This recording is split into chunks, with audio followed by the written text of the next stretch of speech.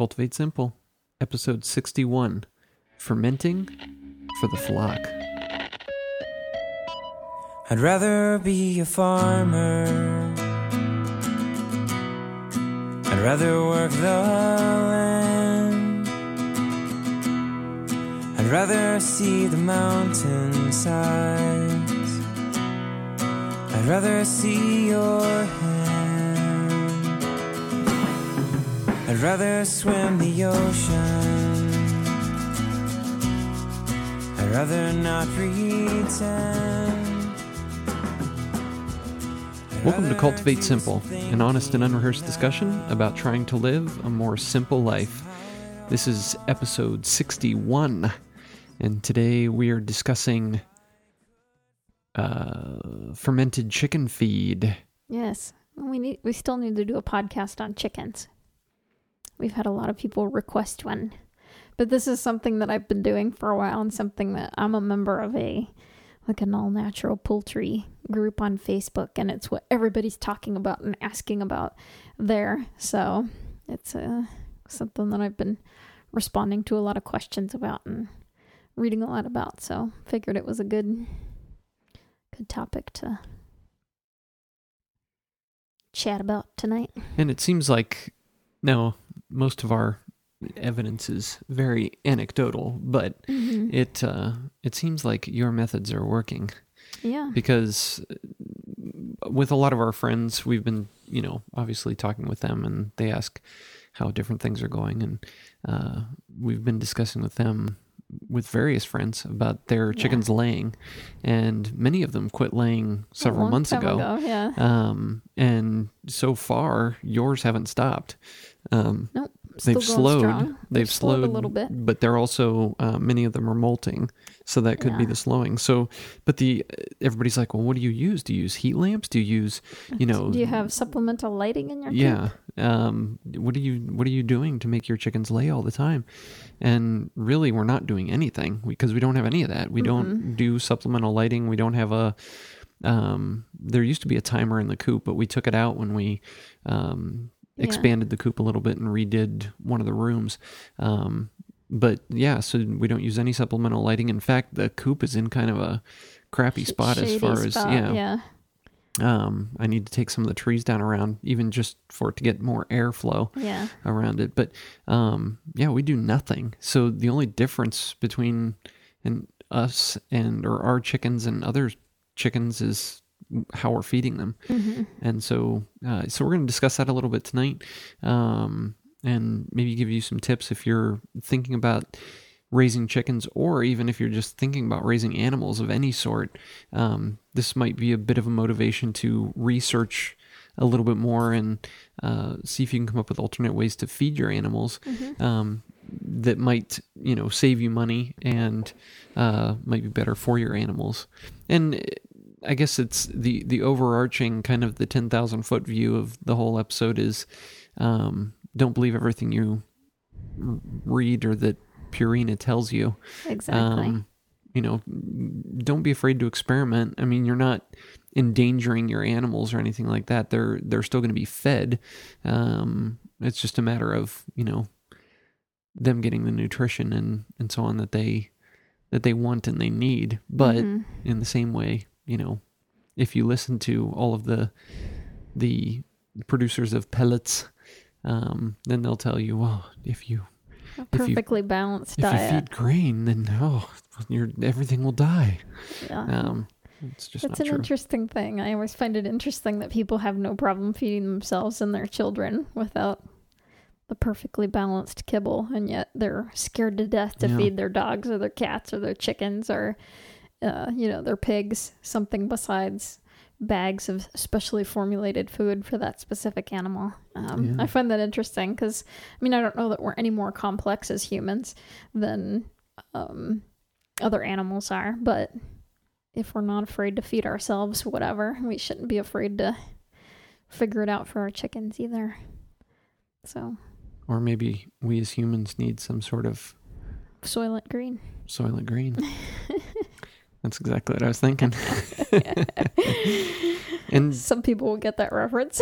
hopefully tonight the recording comes through. Hopefully there is a podcast to put out tomorrow, because I am using a new version of, we use GarageBand on the Mac to record our podcasts, and up to this point we've been using the version from a couple years ago. And when Apple came out with a new operating system, they came out with a new GarageBand, and I've been kind of avoiding it because it's different and because the other one worked. But sometimes I do that too, just because it's easy. Right. Well, if it ain't fixed, don't broke it. Don't, no. If it ain't broke, don't fix it.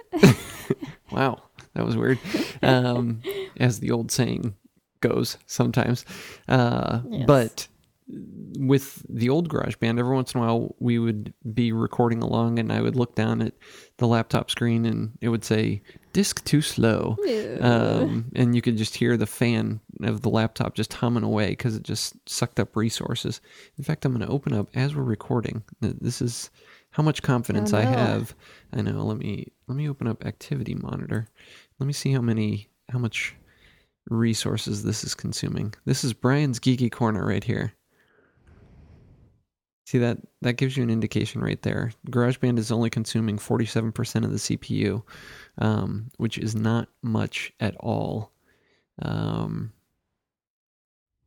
that's interesting because the old version would just be screaming. At this point, the laptop would just be humming along and heating up, and so this may work, but we'll see. Because, you don't know until I hit stop record. And obviously we haven't gone for an hour yet, so that can cause problems as well. But hopefully this works out. So that's neither here nor there, but just to let you know, if there's not a podcast tomorrow, of course you won't be hearing this anyway. So because I'm too tired tonight to do this twice.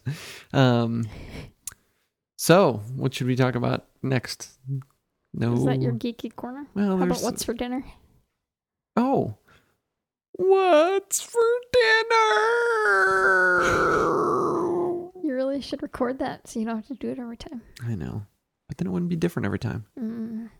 So what is for dinner? What was for dinner? What was for dinner? We had salad. I broke down and bought some lettuce at the co-op. I tried to get some at the farmer's market, but nobody had any lettuce from their high tunnels, which that's why that's on our That's on the to-do list for this year. Yeah, that's on the must-do list for this spring.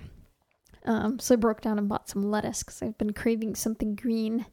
And I had all great intentions of digging up all my beets that I planted and had in the main back garden. And just with the slaughtering of the pigs, I didn't end up getting it done before Thanksgiving. And then we had a hard freeze and they froze into the ground. So, because you can keep your beets in your root cellar and then they'll sprout leaves, which you can then pick and eat as a green salad throughout the winter.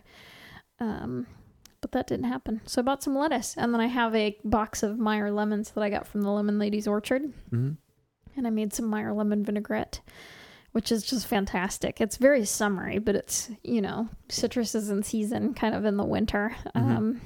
So that's when I always make it. And it's really good. So you just use... And vinaigrettes are so easy, and it's one of those things you really should learn to make. All you need is a basic recipe, so you need 1/3 acid and then 2/3 olive oil. I always use olive oil. So you can use any kind of vinegar that you want. In this case, I use 1/3 Meyer lemons. I use the juice and the zest, and then I add in a little bit of honey, some salt, and some pepper. And then I usually add an egg yolk to my salad dressing just because it helps keep everything emulsified. And then you just mix up the acid or the lemon juice or whatever kind of acid you're using. And then you whisk in the oil slowly and it emulsifies and makes a delicious vinaigrette. And it's really that easy. And you can add garlic and onions if you want to your vinegar or your citrus juice that you're using and let them set for an hour or two to infuse. But add herbs and spices, whatever. I mean, as long as you know that basic, some people try to make their salad dressings a little leaner on the oil because they, don't want to eat as much fat. But the fat really is important because it helps your body absorb all the nutrition from the vegetables. So I wouldn't go skimping on the fat. I would just maybe, if you're wanting to eat a little less, just use a little less on your salad. Mm-hmm. But it's really super easy to make up as long as you know that ratio, your vinaigrette's going to be balanced because the oil helps balance out the vinegar. That's the problem. If you don't add enough oil, then your salad dressing is just going to be too acidic and too weird, and it's going to be slightly off. So that's why a lot of places add gums and stabilizers and other things to kind of offset the acid. But that's why you use kind of that ratio, and it works out really well. And you can pretty much mix up whatever you've got going and make something delicious and seasonal. It was very good. And then we had reminded us of summer. Yeah, it was fantastic. And then I put some dried cranberries that we got from a local farm and some shaved Romano cheese on top. And then on the side we had pizza. Yep. Not homemade pizza either. One from a little shop in Belfast. We stopped last night after Brian had a curling match last night, and I went. And we happened to be in Belfast, so we decided to go to this little place that makes great pizza. Mm-hmm. We ordered a pizza and brought it home. So we had leftover pizza tonight. Shout out to Rolly's Bar and Grill. Yep. We don't necessarily like to go in there and eat because it is a bar, and it's like a sports bar, so it's really loud, and for the HSP introvert in me, it's a little... Susie I have to drag her out of there because she's just curled up in the fetal position in the corner. It can be a little rough. It's not bad sometimes, but it was Saturday night. And the Patriots were playing last night, so the place was absolutely packed. Yeah, so we just ordered it to go. Yep. And brought it home and enjoyed it at home. Yeah. And the weather has... we should mention that we had a Maine Root Cola. Oh, yes. With it, which is a Maine soda company. They make sodas with natural cane sugar and herbs and spices, and it's pretty good stuff. Yeah. So we had that to go along with it. And they do it in small batches, and it's really good. It's good stuff. Usually when we have pizza, we enjoy a soda. That's kind of our treat. We split one. Yeah, we split one. So not a huge treat, but that's right. It's good to do. It's fun to do every once in a while. I was going to say that the weather's been a little bit crazy. Speaking of things being frozen in the ground, and we spent all day outside working, actually. Yeah. The weather's the weather. It's always weird in the winter. Always changing. I always think that people just forget what the weather's like, so they're always, oh my gosh, it's winter and it's cold.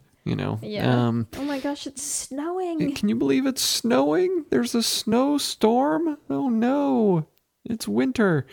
But yeah, so the whole country freaked out this week. It seemed over the polar vortex. Oh gosh, all this stuff drives me crazy. I know. I have a friend that calls the Weather Channel the Chicken Little Channel, and that's really fitting, I think. And I personally think it's all to sell more advertising, because if you have big weather events, more people tune into than normal. Even people who don't watch TV will often tune in to watch the weather, especially if it's a huge weather event. So, of course, they can sell tons of advertising. Right. So. They get their viewing numbers up, and then they can sell more. Yeah. They get a higher advertising dollar, so they make more money. And it all comes back to making money. But, that's right. Drives me crazy, though.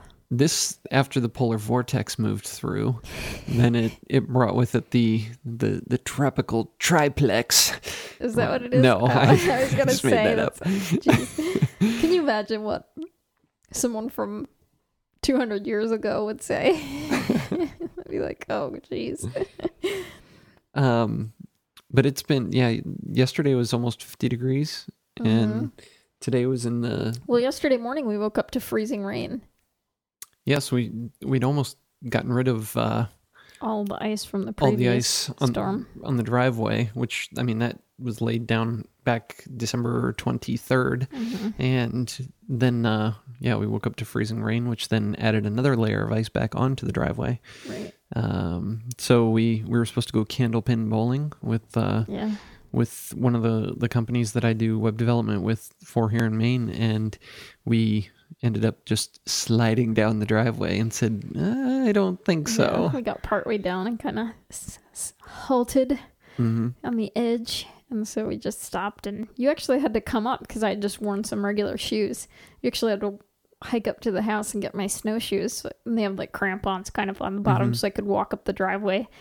Because there was no way. I mean, it was a sheet of ice. Yeah.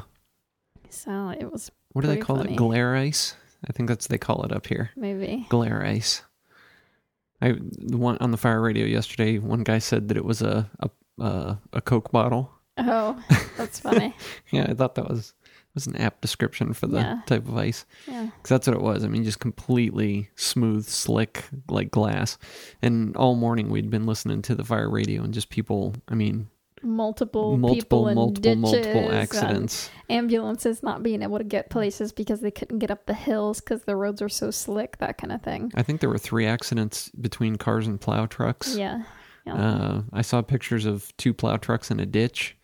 It was really bad yesterday. So the main weather has not been pleasant, but today was nice. Today was beautiful. Yeah, we've lost sunny and in the a 40s. lot of our snow, which Susie, as we were coming home last night, she was looking at the blog, and she said, "Can you believe this?" And she showed me the pictures from this past week, and the blog post about us sledding. Yeah. And it's unbelievable the difference. Oh yeah, because the pile of snow out in front of our front door was probably 8 feet tall. 8 feet tall at least, and now it's maybe 3 feet tall. Yeah. And keeps sinking. Yeah, and there are lots of parts in the yard that just there's no snow left whatsoever, which is actually not a good thing for the garden because the snow is really good insulation for the plants. It's kind of like nature's mulch, so to speak, and it adds a lot of nitrogen and stuff to the soil. So it's actually really good. It's not great to have bare plants exposed to the cold winter wind. The snow really does help protect a lot of things. So I'm hoping we get some more snow, or we don't get a lot of super, super cold weather after this. We'll see. I mean, we'll probably get more snow. It's just, hopefully we get it before we get too much cold weather.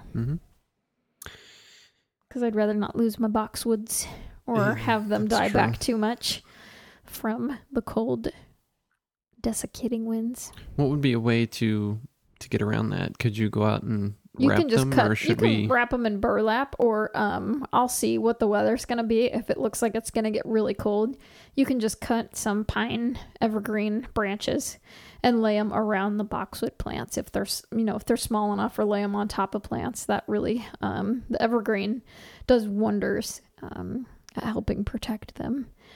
Because it helps. I mean, it's mostly the drying wind. It's not necessarily the cold that really kills a lot of plants. It's just the dry wind is really hard on them. Especially like boxwood plants. And they're evergreens, but they start to bronze when they get the really cold winter winds on them. So I noticed some up front have a little bit of bronzing, but I'll keep my eye on them and go cut some. We've got plenty of evergreens. Actually, I could take all the evergreens that fell out of the trees during the ice storm and pile them around it, because we've got tons of those laying around. So that would work. I could just go collect those if needed. That's what I did last year, because we planted them late since I brought them up from Ohio. So I just went into the woods and cut a bunch and kind of put it around everything to protect it. So that's the weather update. We do have one question from last week that was left in the show notes, and that was from Wendy. And so into our listener questions. Is this Wendy from Thimble's Nest? Do you know? I can check real quick because I still have that pulled up.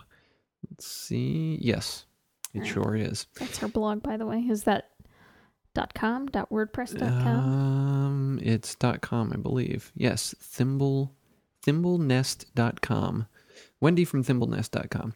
She said, just remembered a question. Where do you buy potatoes? Catalog or local source?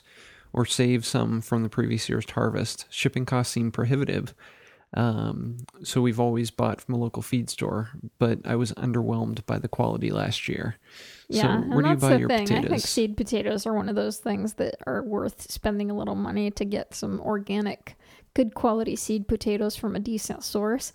I actually often get mine from Maine Potato Lady. Maine is in Maine, the state of Maine. She has a really good selection of regular and organic. She has a really interesting selection. She has really good descriptions about the potatoes. She has a really good chart that tells you what they're good for. Wood Prairie Farm is also a very good source.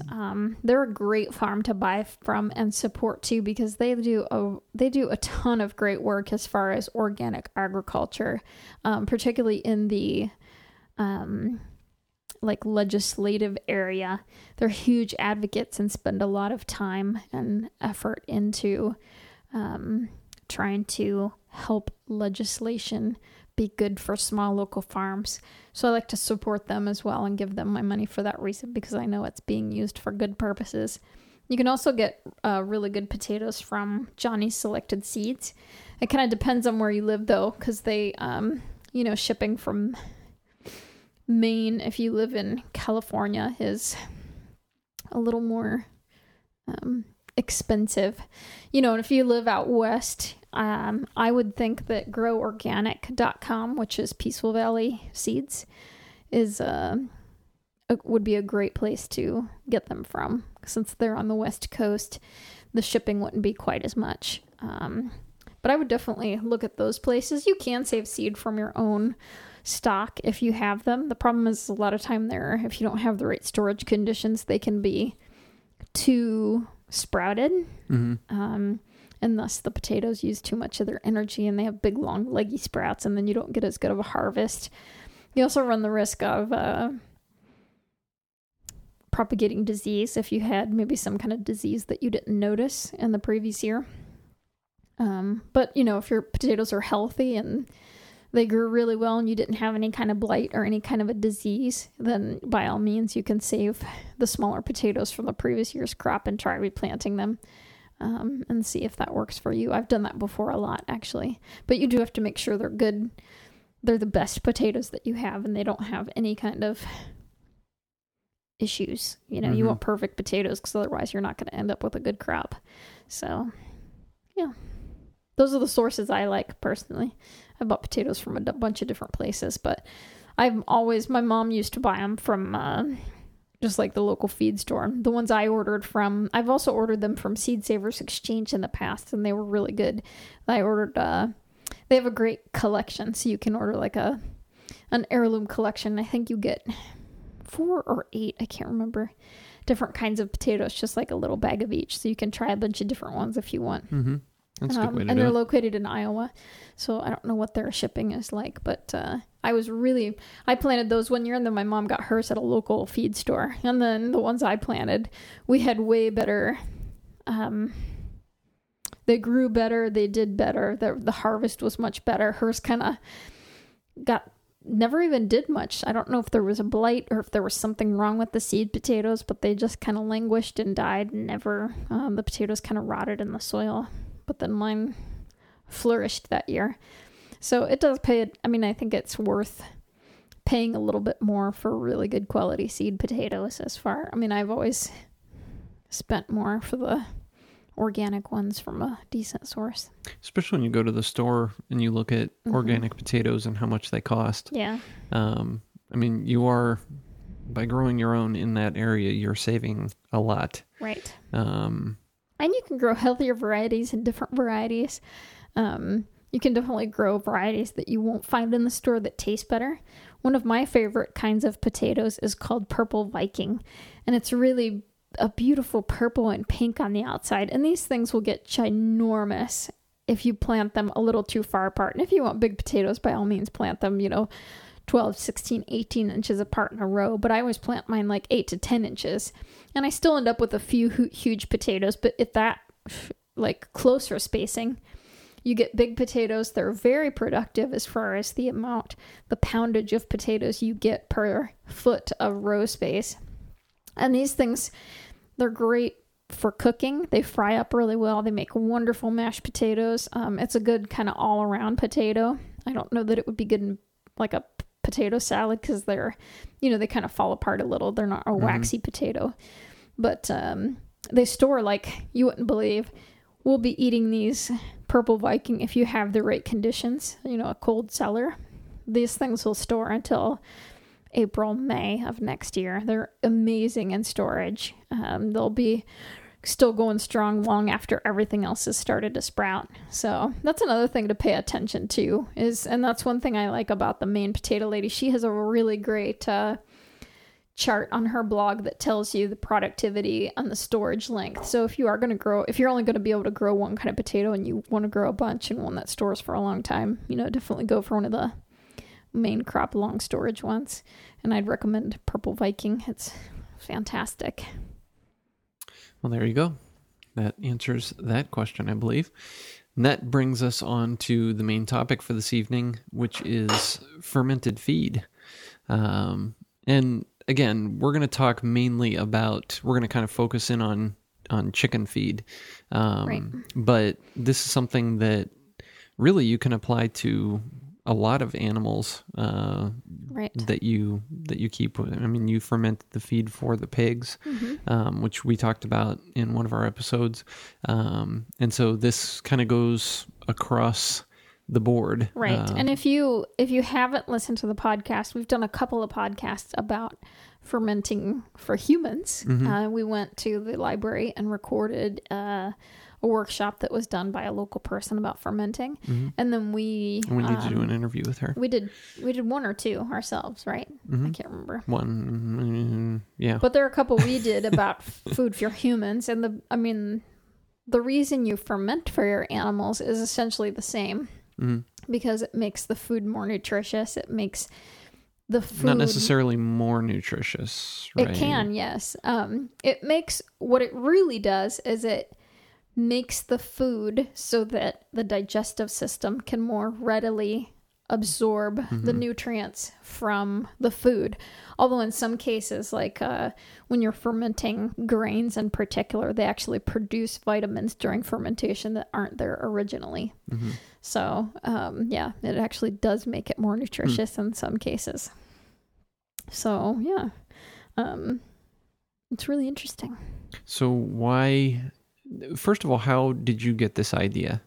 Well, I read a lot of really old livestock books. I'm fascinated by and I'll say that the reason I read the old ones is because I find a lot of the newer ones to be too fluffy. They don't really say a lot. And everything comes down to you have to go too extensively into like cleaning everything. So it's all about scrubbing everything down with chlorine bleach, and then you want to make sure you buy the perfectly formulated feed for them and that kind of thing, and you want to do X, Y, and Z, but it has to be done X, Y, and Z in order for it to be done supposedly the right way. And if you do anything outside of these methods, then it's not good for your chickens. And the last modern chicken book, one of the ones that I read, and there are a couple good ones, and I'll recommend one in particular, but I read this one chicken book, and the person said that you should never let a chicken or a hen raise chicks because it's far too dangerous for the chicks to be in with a hen and then maybe some other adult chickens. And I just thought to myself, that's crazy. Well, I understand there are risks, and we do that because we have ducklings, and the mama duck she sits on the nest and she raises up the ducklings. And every now and then you lose a duckling. Generally, it's not to any kind of danger from the other birds, but that's the way it's been done that's the way birds have been. Yeah, that's why they take care of themselves, or exactly. took care of themselves. And I'm pretty sure if it was far too dangerous for hens to raise their own chickens, they would have become extinct long before humans would have stepped in. So, and I guess there's a bit of validity in that in the modern context, because a lot of times with modern breeds, the broodiness and the motherness. Good mothers. Some of them are. Some of the modern breeds aren't good mothers. It's been bred out of it, but in the it's same still respect, funny to And maybe that makes for hardier chicks. It's like guinea fowl. They're an old breed of birds.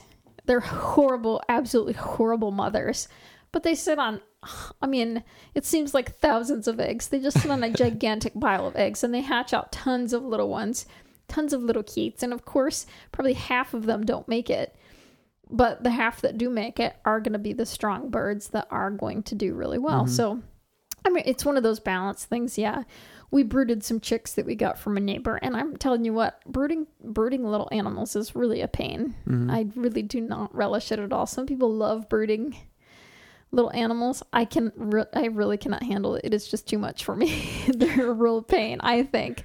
And part of it is because I want them to be outside because it's so much healthier. Mm-hmm. So I carry them in and out every day, and we have a little pen set up outside so they can get some grass, because it's so much, they're so much stronger later on in life if they have access to grass right away. So granted, I'm doing a little bit more than than a lot of people are when they brood animals, but mm-hmm. it's just really a huge pain.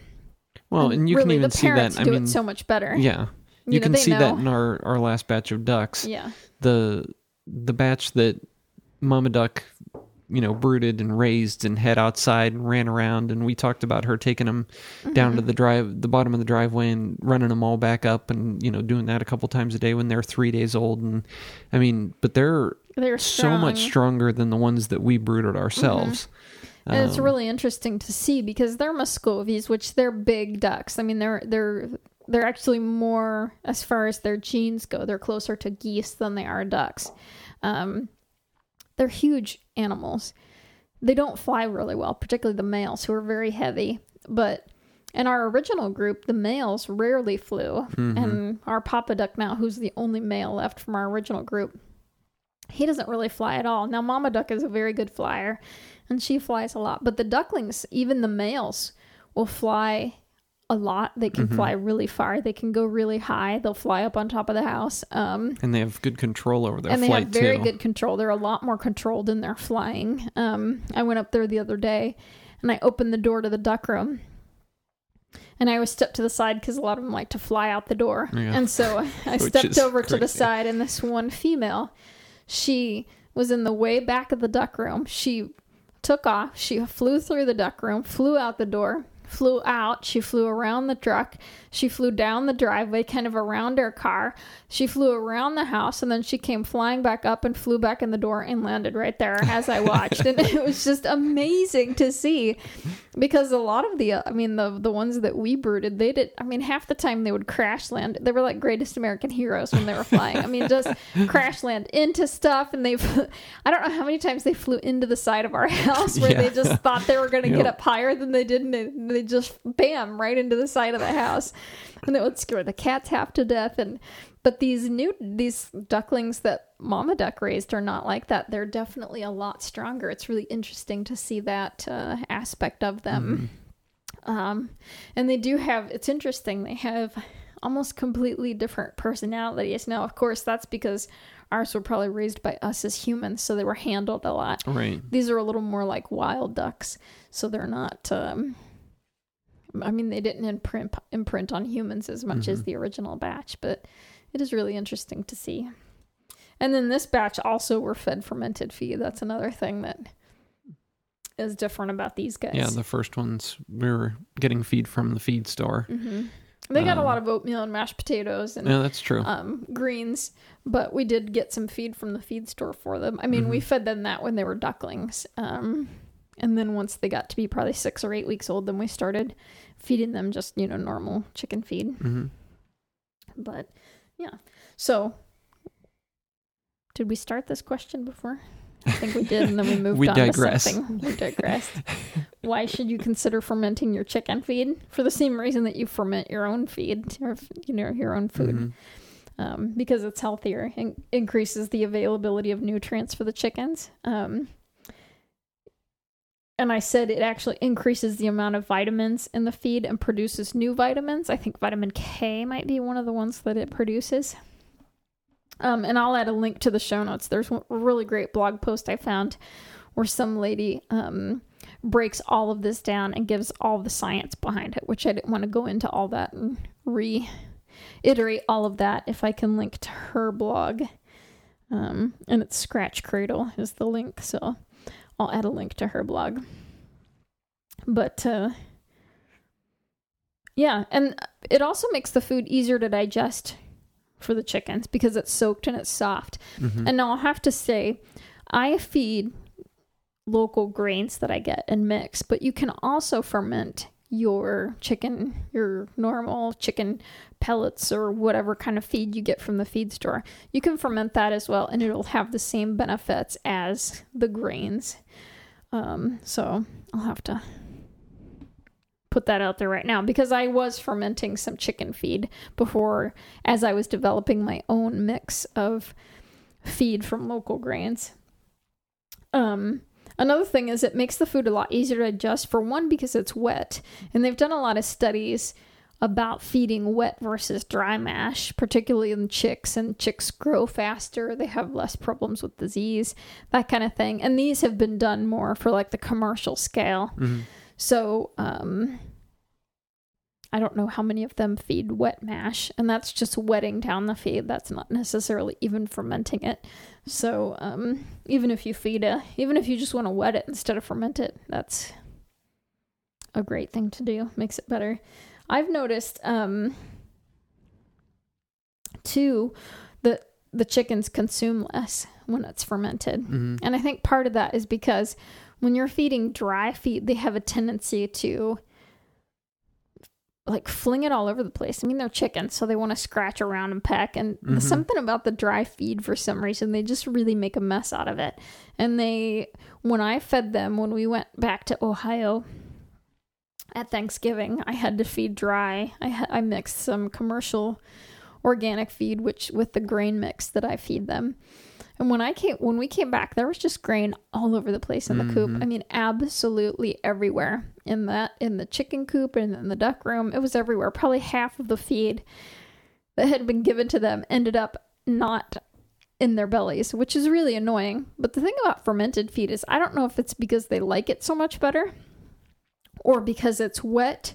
They can't kind of throw a bunch of it off to the side as they pick through it, but they definitely they consume all of it. None of it, I don't notice that hardly any of it is wasted. Mm-hmm. So from a monetary standpoint, it's way better too, because they waste a lot less and they gain more nutrition from it. So you definitely get more bang from your buck as far as feed costs are concerned, which even if it wasn't nutritionally better, it would be a good reason to do it. Mm-hmm. Fermenting your feed, like fermenting your foods for yourself, adds some probiotics as well. Now, some people I know add some probiotics in. They'll add some apple cider vinegar or something else into their feed, which is, fine to do. I do grains, so I just let them ferment with their own natural yeasts and stuff. There's also been studies done that fermented feed decreases the risk of diseases like salmonella, and it makes your chicken's digestive tracts a lot healthier and stronger. So they're less likely to have issues if they come in contact with other diseased chickens or that kind of thing. Mm-hmm. Let's see what else. Oh, it makes their poop less stinky, and it makes their poop a lot less. Yeah. So there's less chicken poop. And I think that's because they're eating less, because they're gaining more nutrition from their food, which is kind of interesting. I read that would do that when I started feeding fermented food, and I was like, well, that's really interesting. But it really is true, and which is really nice, particularly in the coop, because they do poop a lot at night. It's nice that I don't have to worry about so much being in there. Mm-hmm. So, yeah, that's really kind of an interesting... Yeah, our coop isn't oppressive when you walk in, as some that we've been in that just... I mean, that's a lot of that is cleaning and the bedding that you use too. But we use a deep litter method, so... Yeah, but But they poop a lot. They do poop a lot, but the poop doesn't stink, and it's really weird because it doesn't smell like chicken poop in there. And before I did the deep litter method, and it would still smell like chicken poop every now and then, but you don't even notice it hardly, which is really, really nice. And one thing I noticed right away is after I started feeding fermented feed, the yolks and the eggs got bigger, which is really interesting. And then the shells were a lot harder on the eggs. Which if you've never eaten a farm, quote unquote farm fresh egg or from somebody that either pastures or a real egg as opposed to a factory farm battery cage chicken egg, there's a huge difference between those two. And then there's even a larger difference between that and feeding them fermented foods. Yeah, and I'd read that would happen, and I didn't really think about it. But then a couple days after I started fermenting feed, I'm always like a week behind on my eggs, so I'm always I'm a week ahead. So I have a week's worth of eggs stored up. A week's worth of eggs sitting around, so I'm using eggs from a week ago. So that I noticed when I started cracking those eggs, that the shells were harder, and that the yolks were much bigger, and they stood up a lot higher in the pan, which is kind of interesting. It was an interesting visual just to notice that change when the only change that we had made was the change from like a dry feed to a fermented feed, and mine is a mix of local grains as opposed to, like a feed, a processed food for them. But I thought that was really interesting that it was such a that you could see the difference. I didn't think I would really notice that much, since they are pastured and they spend a ton of time eating grass, and they already have nice big yolks in their eggs. But and I must say, your chickens will be much happier because our chickens love and the ducks love the fermented feed. Because when I first started feeding it to them, I still left a feeder in there with the regular feed as I kind of transitioned them over. But as soon as I started fermenting feed, they never touched that other feed again, ever. So I eventually threw it in the pot with the fermenting and fermented it and fed it to them because I didn't want it to go to waste. But the chickens really, really, really, really do like it. And here are a couple notes a couple little tidbits of information that I gleaned from various articles and things. In fermented feed, phosphorus levels are increased and sugar levels are decreased. Fermenting feed also increases the protein content by about 3%, which is really, if you, this is especially important if you're feeding like a home mix of grains, local grains, because often those are lower in protein than like a commercial feed because you're not feeding soy or that kind of thing. So if you're mixing their own, this is really important because it increases the protein content of the grains that you're feeding. So you don't necessarily have to supplement with other forms of protein, particularly soy or fish meal, which is what a lot of people use when they mix their own, that kind of thing. And I think one of the reasons that it increases the protein content is because the yeasts increase. And in a lot of commercial feeds, they add yeast, like brewer's yeast and stuff, because yeasts are high in protein. So I think that's one of the reasons that it increases the protein content, because there's more yeast there than was previously. Let's see what else. Oh, studies have shown that hens that are fed fermented feed develop more villi. I don't remember how you pronounce villi. And I can't remember from way back when in science class. Villi in their intestines and thus absorb more nutrients from their feed, making them more efficient at feed conversion. And this is one of the reasons I think that they eat a little bit less, is because they're more efficiently processing that food that you're feeding them. So I guess we should kind of go into how you ferment the feed. Yeah, that's what I was going to ask next. Is what's your process? How did you find the local grains? You just did a search, right? Yeah. Well, and I'll talk a little bit about. I started thinking about this a lot as I read old livestock books.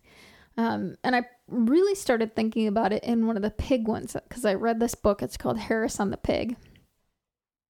And it talks in there about all the different kinds of things you can feed your pig. And they cite a ton of studies on the difference between feeding your pig soaked, unsoaked, or soured greens. And they talk in there in that book about how it's completely worth the time to ferment or sour the grains that you're feeding your pigs, because you get more value from it. So the time you're putting in, you're earning back extra money because your pigs are getting more nutrition and eating less, or they need to eat less because they're getting more nutrition from it. And I started thinking about that a lot.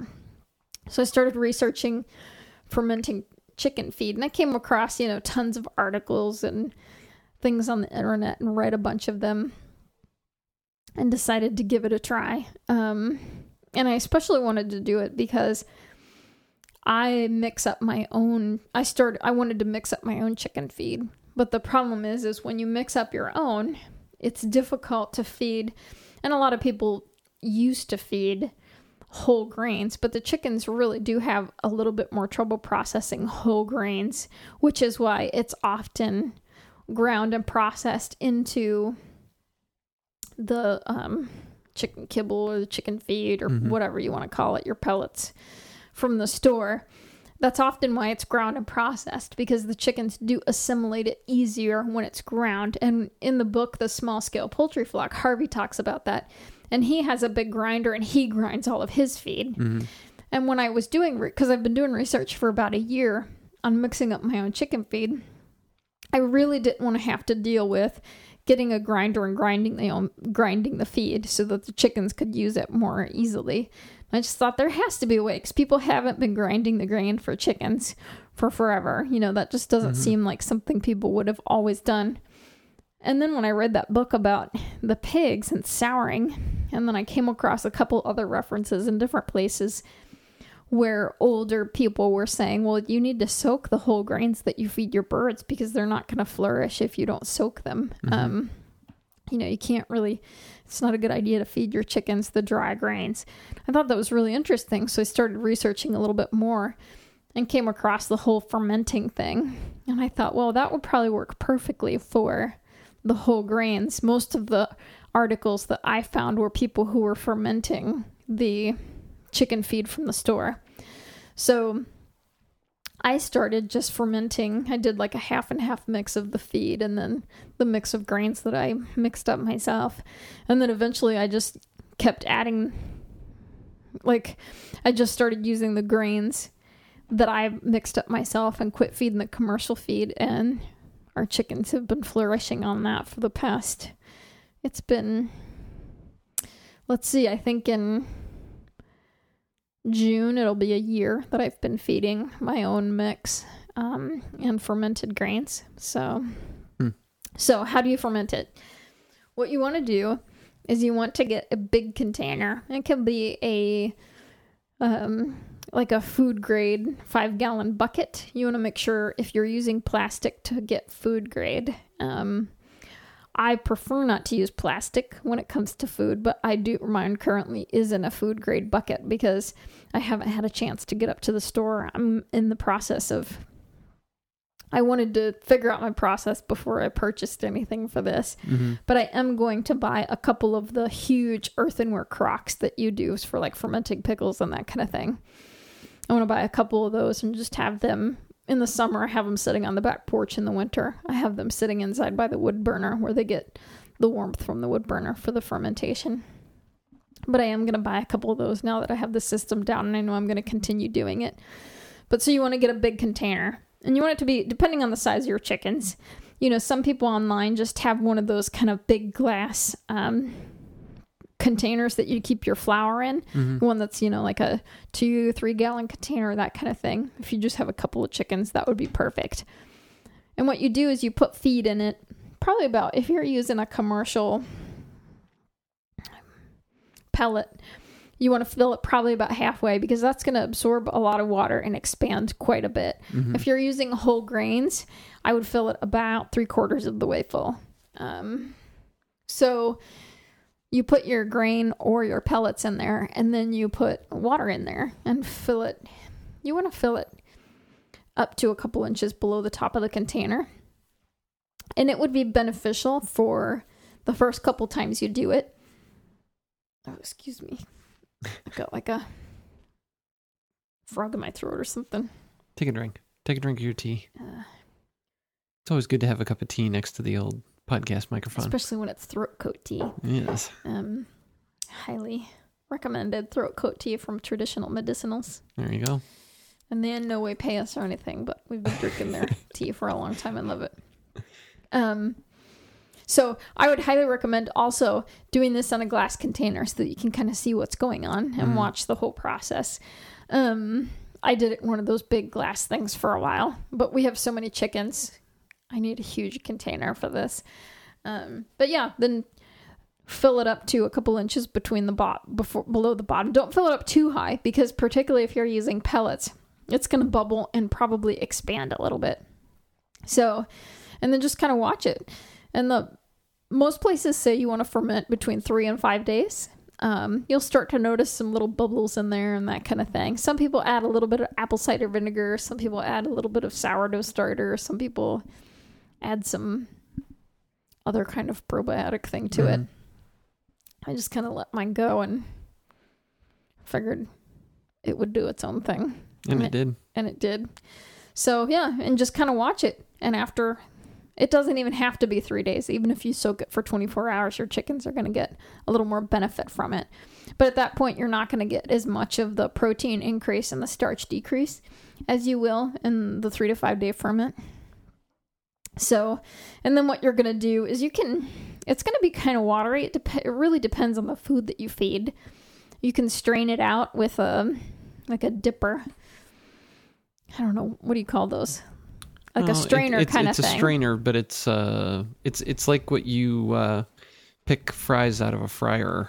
Right, but mine's grains. So if you're using like a mash or if you're using a pellet, it's going to turn into kind of like a soupy mashed potato consistency. So you're going to want something with a really fine mesh to scoop it out of there. Right. Or you could take, some people I know I've read on the internet, they'll use half-gallon mason jars or gallon mason jars and do a jar for every day. So they just do as much as their chickens are going to eat. And then they have 5 jars going. So all they do is carry the jar out, dump it in the bowl in the chicken coop, and they're done. And they don't worry about straining anything out. And the chickens kind of drink the liquid that, because that's, valuable as well. That has good stuff in it. So you could do that as well. But if you're doing it in a big batch, you can scoop out the amount that you need and take it out and dump it in a bowl or whatever in the chicken run. So, it's really that easy. Essentially, you chuck it all in a container and you put water in there. And you want to make sure that the water stays a couple inches above the food that you're fermenting. Because that's if you listen to the fermentation podcast, that's what keeps the oxygen away from the food. Because what you don't want to happen is any mold or anything to happen. And that layer of water is what keeps that from happening. So yeah, that's the one, big thing you want to, the one thing you need to watch out for is keeping that level of water high enough. And what I do is I feed my chickens, and this is ridiculously simple. I feed a mix of 2/3 wheat, 1/3 oats. And that's pretty much what I feed my chickens. I know it's ridiculously simple. And there are people that will tell you that's kind of crazy. But I'll recommend a book in the book section. And a lot of the older books that you read will tell you that wheat is really, kind of the perfect all-around chicken grain. And there were a lot of people back in the way back era that just fed wheat to their chickens. And their chickens did fine. And that's what I've been feeding my chickens. I do supplement with some herbs and stuff that I pick from the garden and I pick dandelions and comfrey all winter long and throw them up in we have this attic closet in the garage. I throw them up in there all summer long. I throw them up in there all summer long on the window screens and they dry out. And then comfrey is super high in protein and all kinds of other vitamins and minerals. So I throw some of that out and mix it in with their food for them. And I give them raw milk kefir at least once a week. But I mean, pretty much they're eating. And we have the mealworms.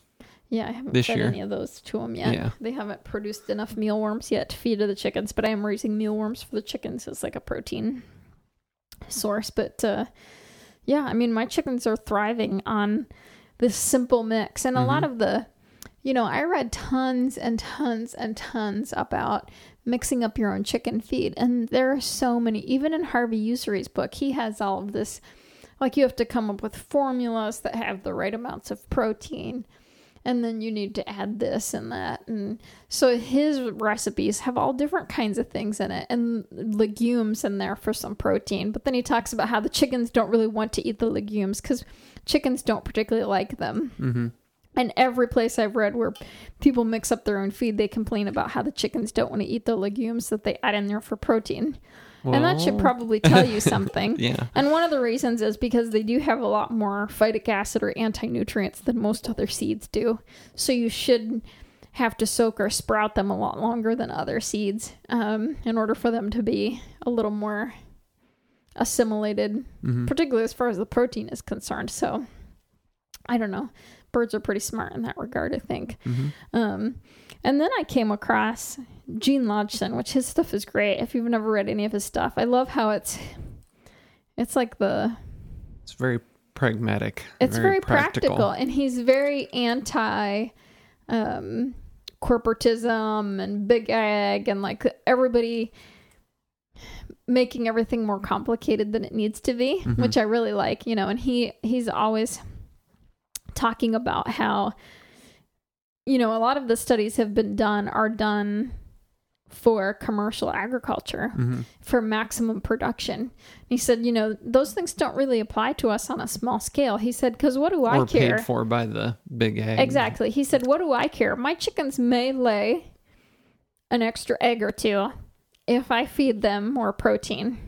He said, but because I want to raise all my own chicken feed and I want to feed them things that I know where they're coming from, for me, feeding them in his mix is 2/3 corn and then 1/3 wheat or oats, he says, in his book. And he feeds his with like sorghum and homegrown corn and homegrown wheat. But he said, my chickens may lay an extra egg or two a day if I fed them some sort of a mix that had more protein. He said, but for me, I'm just going to keep a couple extra chickens so I get the number of eggs that I want. He said, but because it's so much more beneficial to me financially, and it's so much better for my community and for the environment if I'm feeding a local mix or feeding something that I grow myself. He said, I don't really care. My goal isn't maximum production for minimum inputs because I'm not doing this for that reason. He said, so a lot of the studies that you read about don't necessarily apply on a home scale, and you can do a lot of things on the home scale because those aren't your goals. Your goals aren't minimum inputs for maximum outputs. Your goals are quality, the joy of doing it, those kinds of things. So I really appreciate his writings. And those, he can really bring a lot of kind of pragmatic, he brings a pragmatic voice into a world of books that is often paid for by companies who have a vested interest in you buying specific things and spending money on specific things, where he is kind of like a breath of fresh air in this world that makes, these books that make everything seem so complex, which I really appreciate. If you've never read any of his books, I would highly recommend it. And I would highly recommend getting his book, Practical Skills, as just kind of a book to keep on your library to read every now and then as a resource to look up specific things in. I believe you said exputs. Exputs. That's Maybe a good word. That is a good word. Inputs versus exputs. I need to start using that more. Yeah. Anyway, sorry. Anyways. I was just thinking, did she say exputs? Maybe I did. I don't know. I don't even know where we'll I would have said it. We'll have to rewind that. I don't even know where I went. Inputs versus outputs. Outputs, that's what it is. Exputs. I'm probably thinking exports. Yeah. Who knows? Anyways, and I don't even know where this all came from. Was I talking about mixing up your own feed? Yes, because I looked online and I did tons and tons of research, and it all just seems so complicated. And I thought to myself, I'm not buying 15 different kinds of grain from all over the country to mix up my own chicken feed. That seems ridiculous. People were not doing this 100 years ago. They weren't buying flaxseed from North Dakota and, peas from wherever, North Carolina, and corn from Ohio, and soy from Ohio, and mixing it all up to make their own chicken feed. They just weren't doing that. They were able to do it with things that they could find locally or grow themselves. So I started searching around, and I happened to find a local grain mill that they offer wheat and oats and a few other things when they have them. And so I thought to myself, I know wheat is a really good feed for chicken. And then I have this one book that gives a lot of great information, and they said oats are really good too, but they shouldn't be more than a third. They shouldn't add up to more than a third of what they're eating. So I thought, well, if I feed 2/3 wheat and 1/3 oats, that should be good as far as feed is concerned. And that's what I started mixing up and feeding them, and the chickens are doing great. Yep. Yeah. And granted, our chickens have access to, they free range over an acre or two. So they have lots of bugs and grass in the summer. In the winter, if we don't have feet of snow, they're out and about scratching around and finding things. And I do try to give them a little bit more yogurt or kefir in the winter to kind of help give them a little bit more, a little bit of protein. But I dry those herbs for them. But essentially, that's it. I don't really supplement protein in the winter to keep egg production up. Some people do. I didn't really want to do that. I didn't really care if they laid fewer eggs. But our chickens actually have laid really well over this winter. I've been really surprised. I probably have 9 or 10 hens right now that are molting. And I think except for 2 or 3 days last week, we've been getting a minimum of 8 eggs a day. Most of the time, up until a couple weeks ago, I was getting 12 and 14 eggs a day still. And then a couple weeks ago, it probably went down to about between 8 and 10.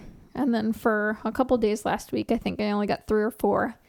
But then, yesterday I got 8 eggs again. So but last week we had that really big cold snap, and it was super cold. Yeah. Yeah. And there was lots of snow and ice and that kind of thing. But like we said, some of our friends haven't got an egg for a couple months. Yeah, their chickens quit laying a long time ago. Most people we know said that. So, I don't know. It's the fermented grain, I suppose. And that's what everyone's saying. They were like, how are your chickens still laying? Do you provide light? And I said, no. I think it's partly the fermented feed. And they do. I grew a bunch of potatoes, so I have been feeding some potatoes here and there. So, our chickens are spoiled. Yeah, they are. They're spoiled, but they're not, they're still chickens, and their chicken coop is pretty hideous. But they eat well, so they don't care. But I do cook. I do cook potatoes for them. So on the days when it was 15 below zero, I would cook potatoes on the wood stove, and about 3:30 before they were roosting up, I would take out hot mashed potatoes with. I put a little bit of pastured beef tallow in it for them. They get these special meals on the cold days, and then I put some herbs in it. But I've also been, one of the things you can do for your flock in the winter is, how you put out suet for the birds. You can put out some suet, make your own, or I have a recipe on my blog for homemade suet. You can use lard if you want to make your suet blocks or anything like that. You can provide some of that for your chickens, which your chickens will really appreciate. It helps keep them warm in the winter. It's good for their feathers. Since we slaughtered our own pigs, I actually saved a bunch of big pieces of the skin because the pigs we raised had a lot of fat right under the skin. And some of it I'm going to render out for lard for us to use. But I saved a bunch of big pieces of the skin. So it's, skin on one side, lard on the other. And I just take a piece up and I nail it to the wall in the chicken coop. And then the birds eat their own lard as needed throughout the winter. I think I put up like a 8-inch by 12-inch piece 3 or 4 weeks ago, and it's getting about time. And probably the lard on it was about 1/2 inch or 3/4 inch thick. I put it up there 3 or 4 weeks ago, and it's probably about time to think about adding a new piece up there for them. But, they get in there, and every now and then they pack off a couple pieces of lard. And, I was wondering if they would eat too much of it or go crazy and eat it all. But, it's been interesting to watch. They kind of seem to ration themselves or eat a little bit here and there when they want it, and then eat some grain, that kind of thing. So that's another great thing that you could do if you know someone that's raising pigs, or if you're buying some pork from someone. See if you can get some of those less desirable pieces.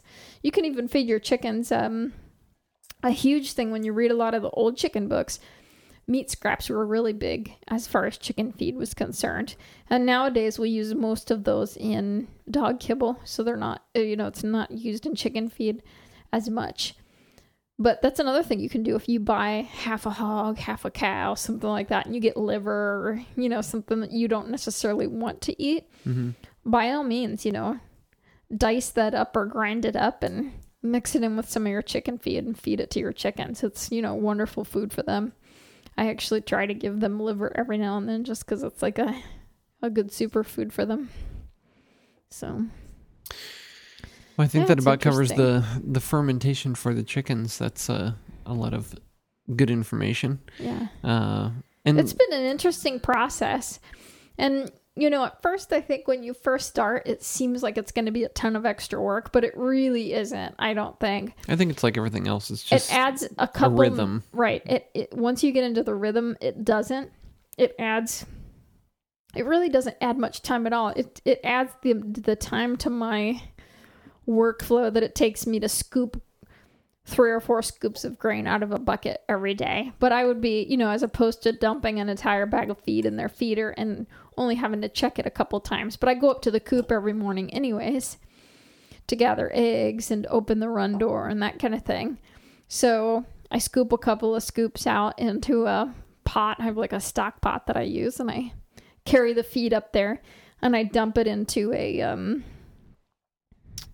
that's another thing I should talk about, is what you feed your chickens this fermented feed in. I've tried it in a bunch of different vessels, and I have found that a big saucer for a pot.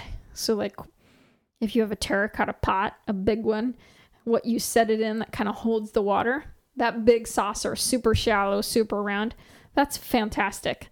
By far, that's the best thing I've found so far, because those things are sturdy. They're meant to be kind of outside in the elements. The one that I'm using in the winter is glazed. Seems to work out pretty well. A lot of birds can get around it and eat. I've got 20 chickens up in the coop, and I think there are 11 guineas in there now. So, I've got 30 some odd birds that want to eat around this, and I can probably 10 of them can fit around this big saucer that I have.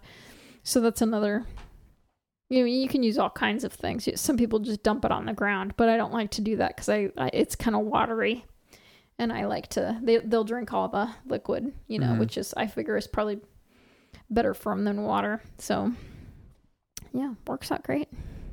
I'm sure that some people, are concerned about making sure that they don't kill their chickens, through lack of nutrition. And so that's probably one reason why this isn't done more often. But yeah, people because get really it is nervous interesting about it. That you didn't find a lot of information on doing this and are kind of blazing your own path in doing it in the way you're doing it in the mix that you're using.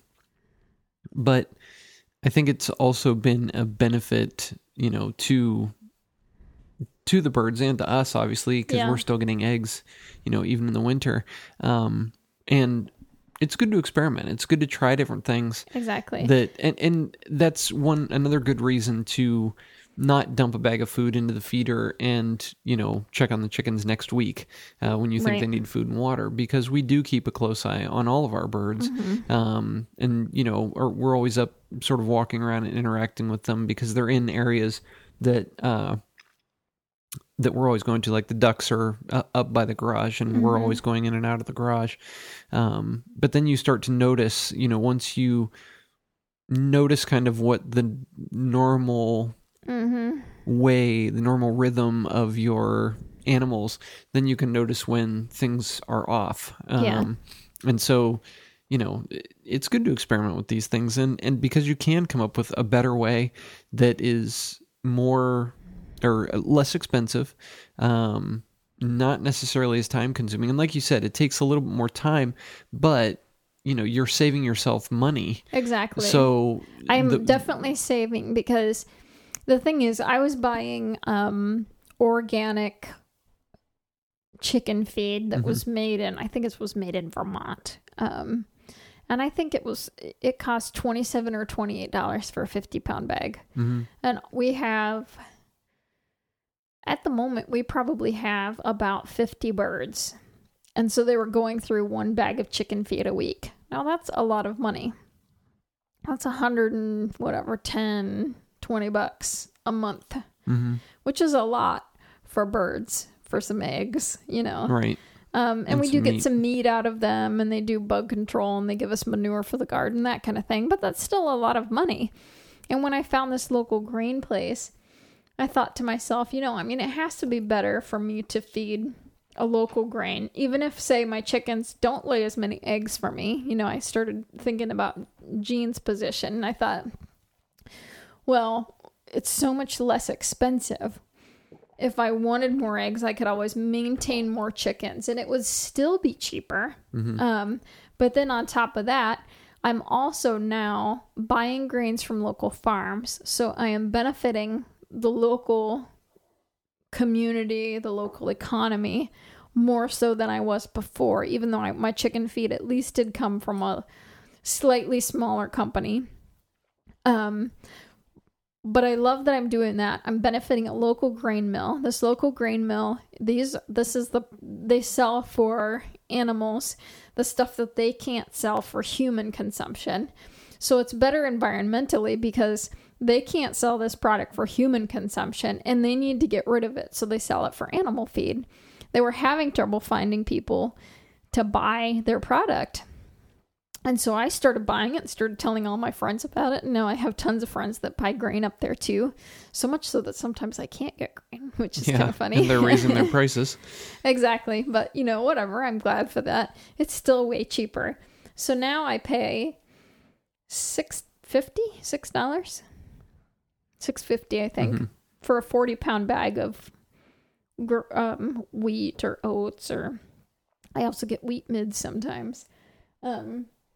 Which is way cheaper, and it's organic. It's from local farms. Yeah, because just to call back, you said $24 for a 40-pound bag. $28 for a 50-pound bag of feed. Or $6.50 for a 40-pound bag. And my chickens consume, because it's a whole grain and it's soaked, my chickens consume about half of the amount of feed that they were consuming when I was feeding a commercial product. So where they were eating 50 pounds of feed before a week, all the birds, they're probably eating about 25, maybe 30 pounds. It depends on, when it's cold outside, they eat a little bit more. And in the winter, they eat a little bit more because they can't forage.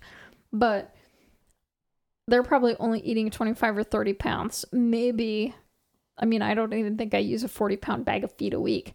So I went from spending $28, and that's before tax, it's probably about $30 after tax, to spending $6.50 a week. That's a huge difference. And for the amount of eggs that you're getting a week, just from the chickens. In the summer, I get at least a dozen eggs, usually more like 16 eggs a day. And, we get duck out of that, and insect control and that kind of stuff. So, it's a huge savings for me, money-wise. I'm spending in a month the amount that I used to spend in a week as far as food is concerned. So, that's one of the benefits of mixing up your own food, especially from a local source, if you can find it. And even if your source of local grain isn't necessarily cheaper per pound than your commercial feed, you'll still end up saving money because your chickens are going to eat less of the whole grain, and it's a higher feed value because it doesn't have all the fillers and the additives. So like some of the feed that I have, the number one ingredient was corn, the second ingredient was wheat midds, and then it had some brewer's yeast, some other vitamins added, and then it had some like ground alfalfa. You could buy alfalfa hay locally if you wanted to for winter feed supplementation, and then you could buy a local grain or two from a local farm, and feed that. And you're still going to save more, even if your grain costs the same or slightly more per pound than your organic feed does. So, and ask around. You might find, I have a friend in Ohio who got chickens, and she searched around and found a local lady who has like a small chicken business and mixed up her own feed, and she was willing to sell my friend this organic grain mix that she mixes herself from grain from local farms. She's selling enough to my friend. I think my friend has 7 or 8 chickens, so she's willing to sell her enough for her chickens. And it's nice because she doesn't have to worry about mixing the feed herself. She's still using organic local grains, but she's also helping out another local farmer as well in the process by buying it off of her. So, ask around. It's one of those things. Maybe you don't want to mix it yourself or source the grains yourself. Maybe you know someone else that might be interested in doing that, or know someone else that is doing it. Maybe you can go in on it with them, offer to pay for the grain, and then they can mix it up and do that part of it and get some of it for free or something like that. I don't know. Good. It's one of those things. It's easy. It really is easy, but I think we've muddied the water so much. It made it seem so much more complex than it should be, which is exactly what corporate places want you to believe, because they don't want you mixing up your own chicken feed. No. So what are the you've mentioned a couple of the books of the week throughout the podcast, but why don't you go over what those are and why you like them? And first off, I will say Gene Lotchen's Practical Skills. I mentioned that one before. Great book. He's got a little section in there on chickens, which is really interesting. The section on cows is also interesting. It's just a great book to have. You can get it used for, keep a watch on Amazon. I think I paid $3 or $4 for my copy. It's really inexpensive, but it is a fantastic book to have on your bookshelf as a resource. And just to read through every now and then. It's really interesting. Go ahead. And, on the other side, we have Harvey Usery. Now, his book is fantastic, The Small Scale Poultry Flock. And if you want to have chickens, it's a great reference to have around.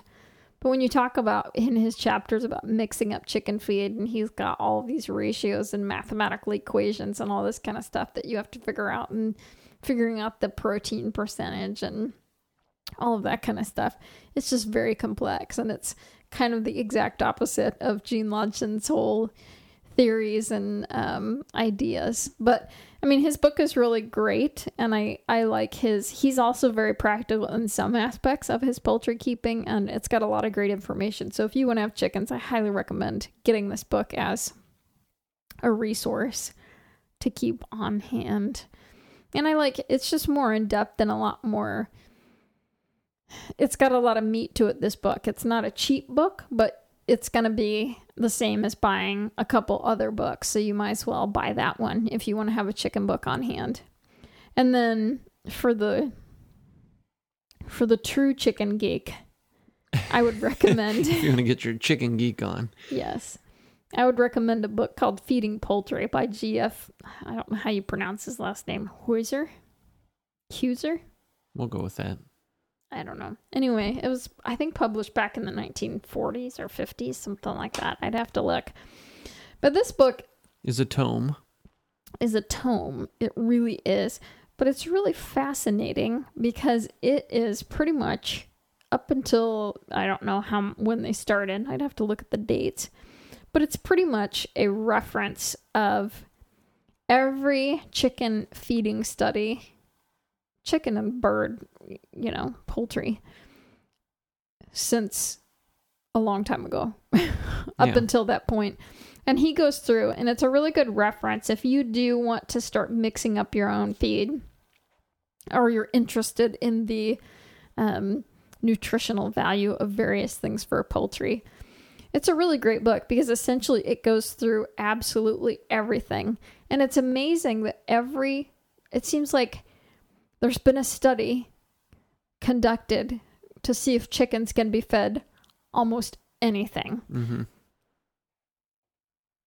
And I mean, seriously, so I'm on page 174 and we have ant eggs. Ant eggs, yes. Consists of the pupae and not the eggs. They have been used by gamekeepers, especially in Europe. They can be either used fresh or semi-dried preserves for poultry or winged game. And then there's locust meal, which contains 45% protein, has been reported as a possible source of protein for chicks, since it has been proved to be as palatable as fish meal. However, it is not so efficient as fish meal. The consumption of grasshoppers by turkeys has been reported as causing mortality. This was thought to be due to the enteritis caused by the legs of the insects. And each one of these sentences has a reference to the study that'll tell you where to find it if you want to, where they found out this information. And after locust meal, we have hydrolyzed tannery waste, a product obtained by hydrolyzing waste resulting from the scraping of hides and tanneries and containing 44.7% crude protein, was reported by the California station as producing 10% fewer eggs than meat scrap.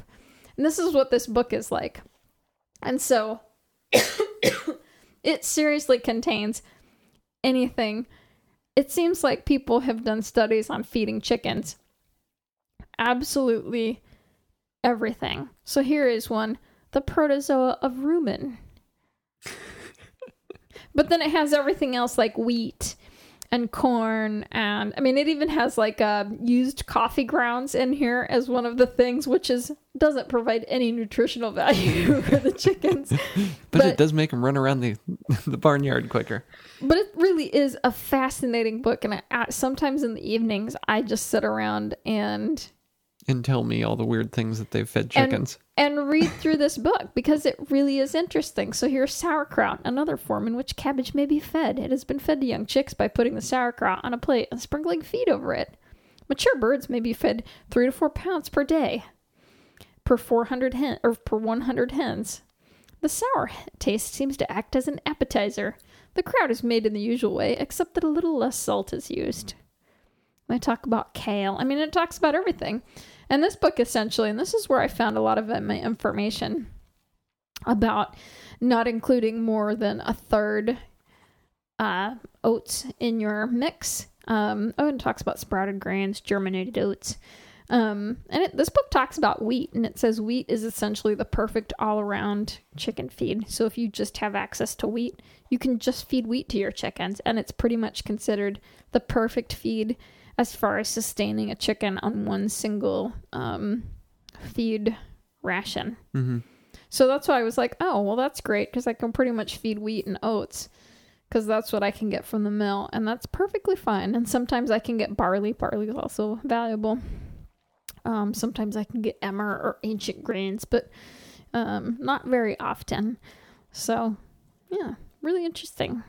Starfish meal, I just saw that as yes, shark meal, starfish meal. I would think I could find lobster meal nearby. That's in here too. But yeah, if you are into the geekery science part of it, yeah, this book is fantastic. I love this book. I really do. Well, we'll put links to all those books in the show notes so you can check those out.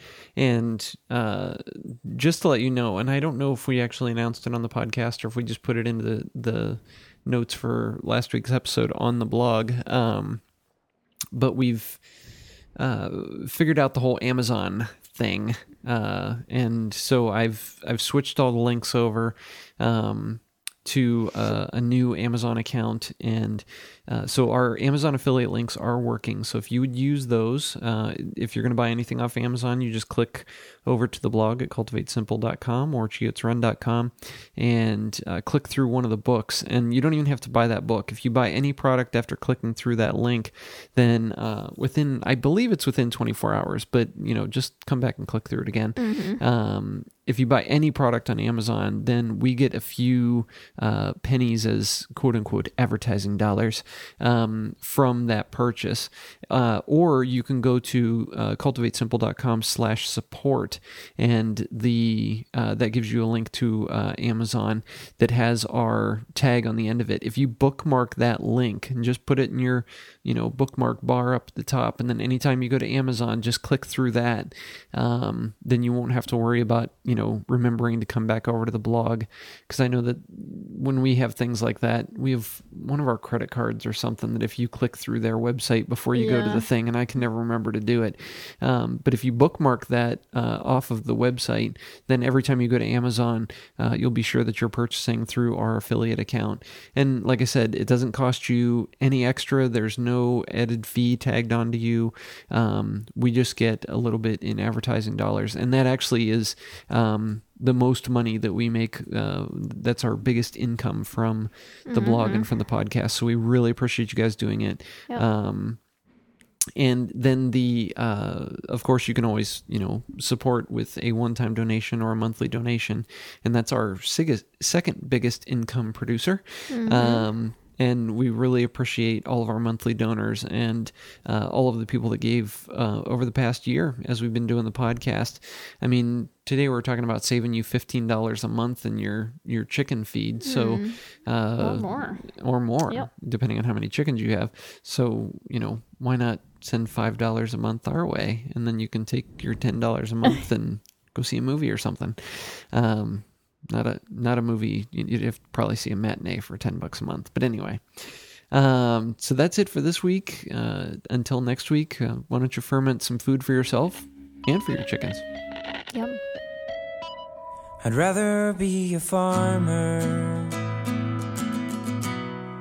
I'd rather work the land. I'd rather see the mountainsides. I'd rather see your hand. I'd rather swim the ocean. I'd rather not pretend. I'd rather do some thinking now. Somehow it all depends. If I could fly away from me,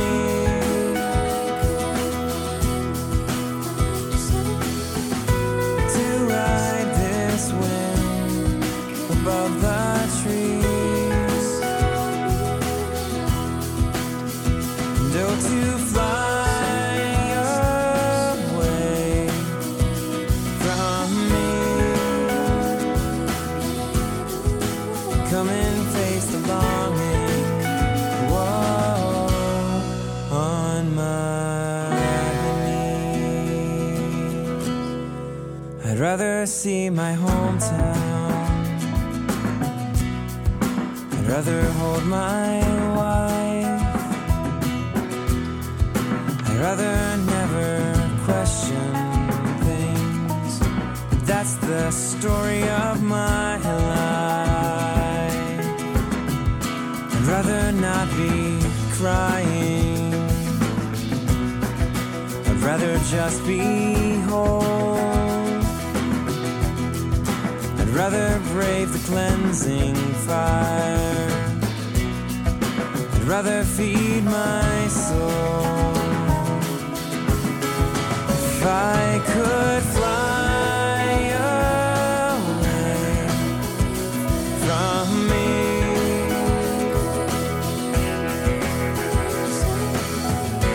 to ride this wind above the trees, no, to fly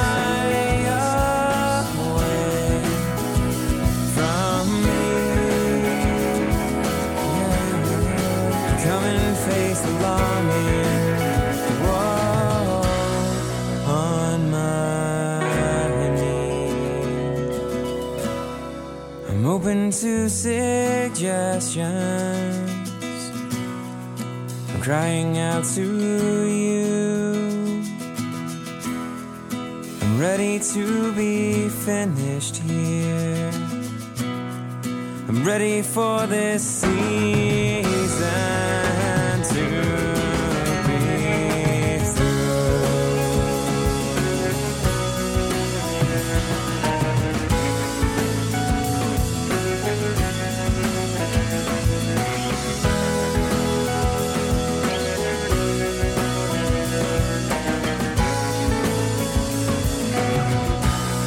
If I could fly away from me,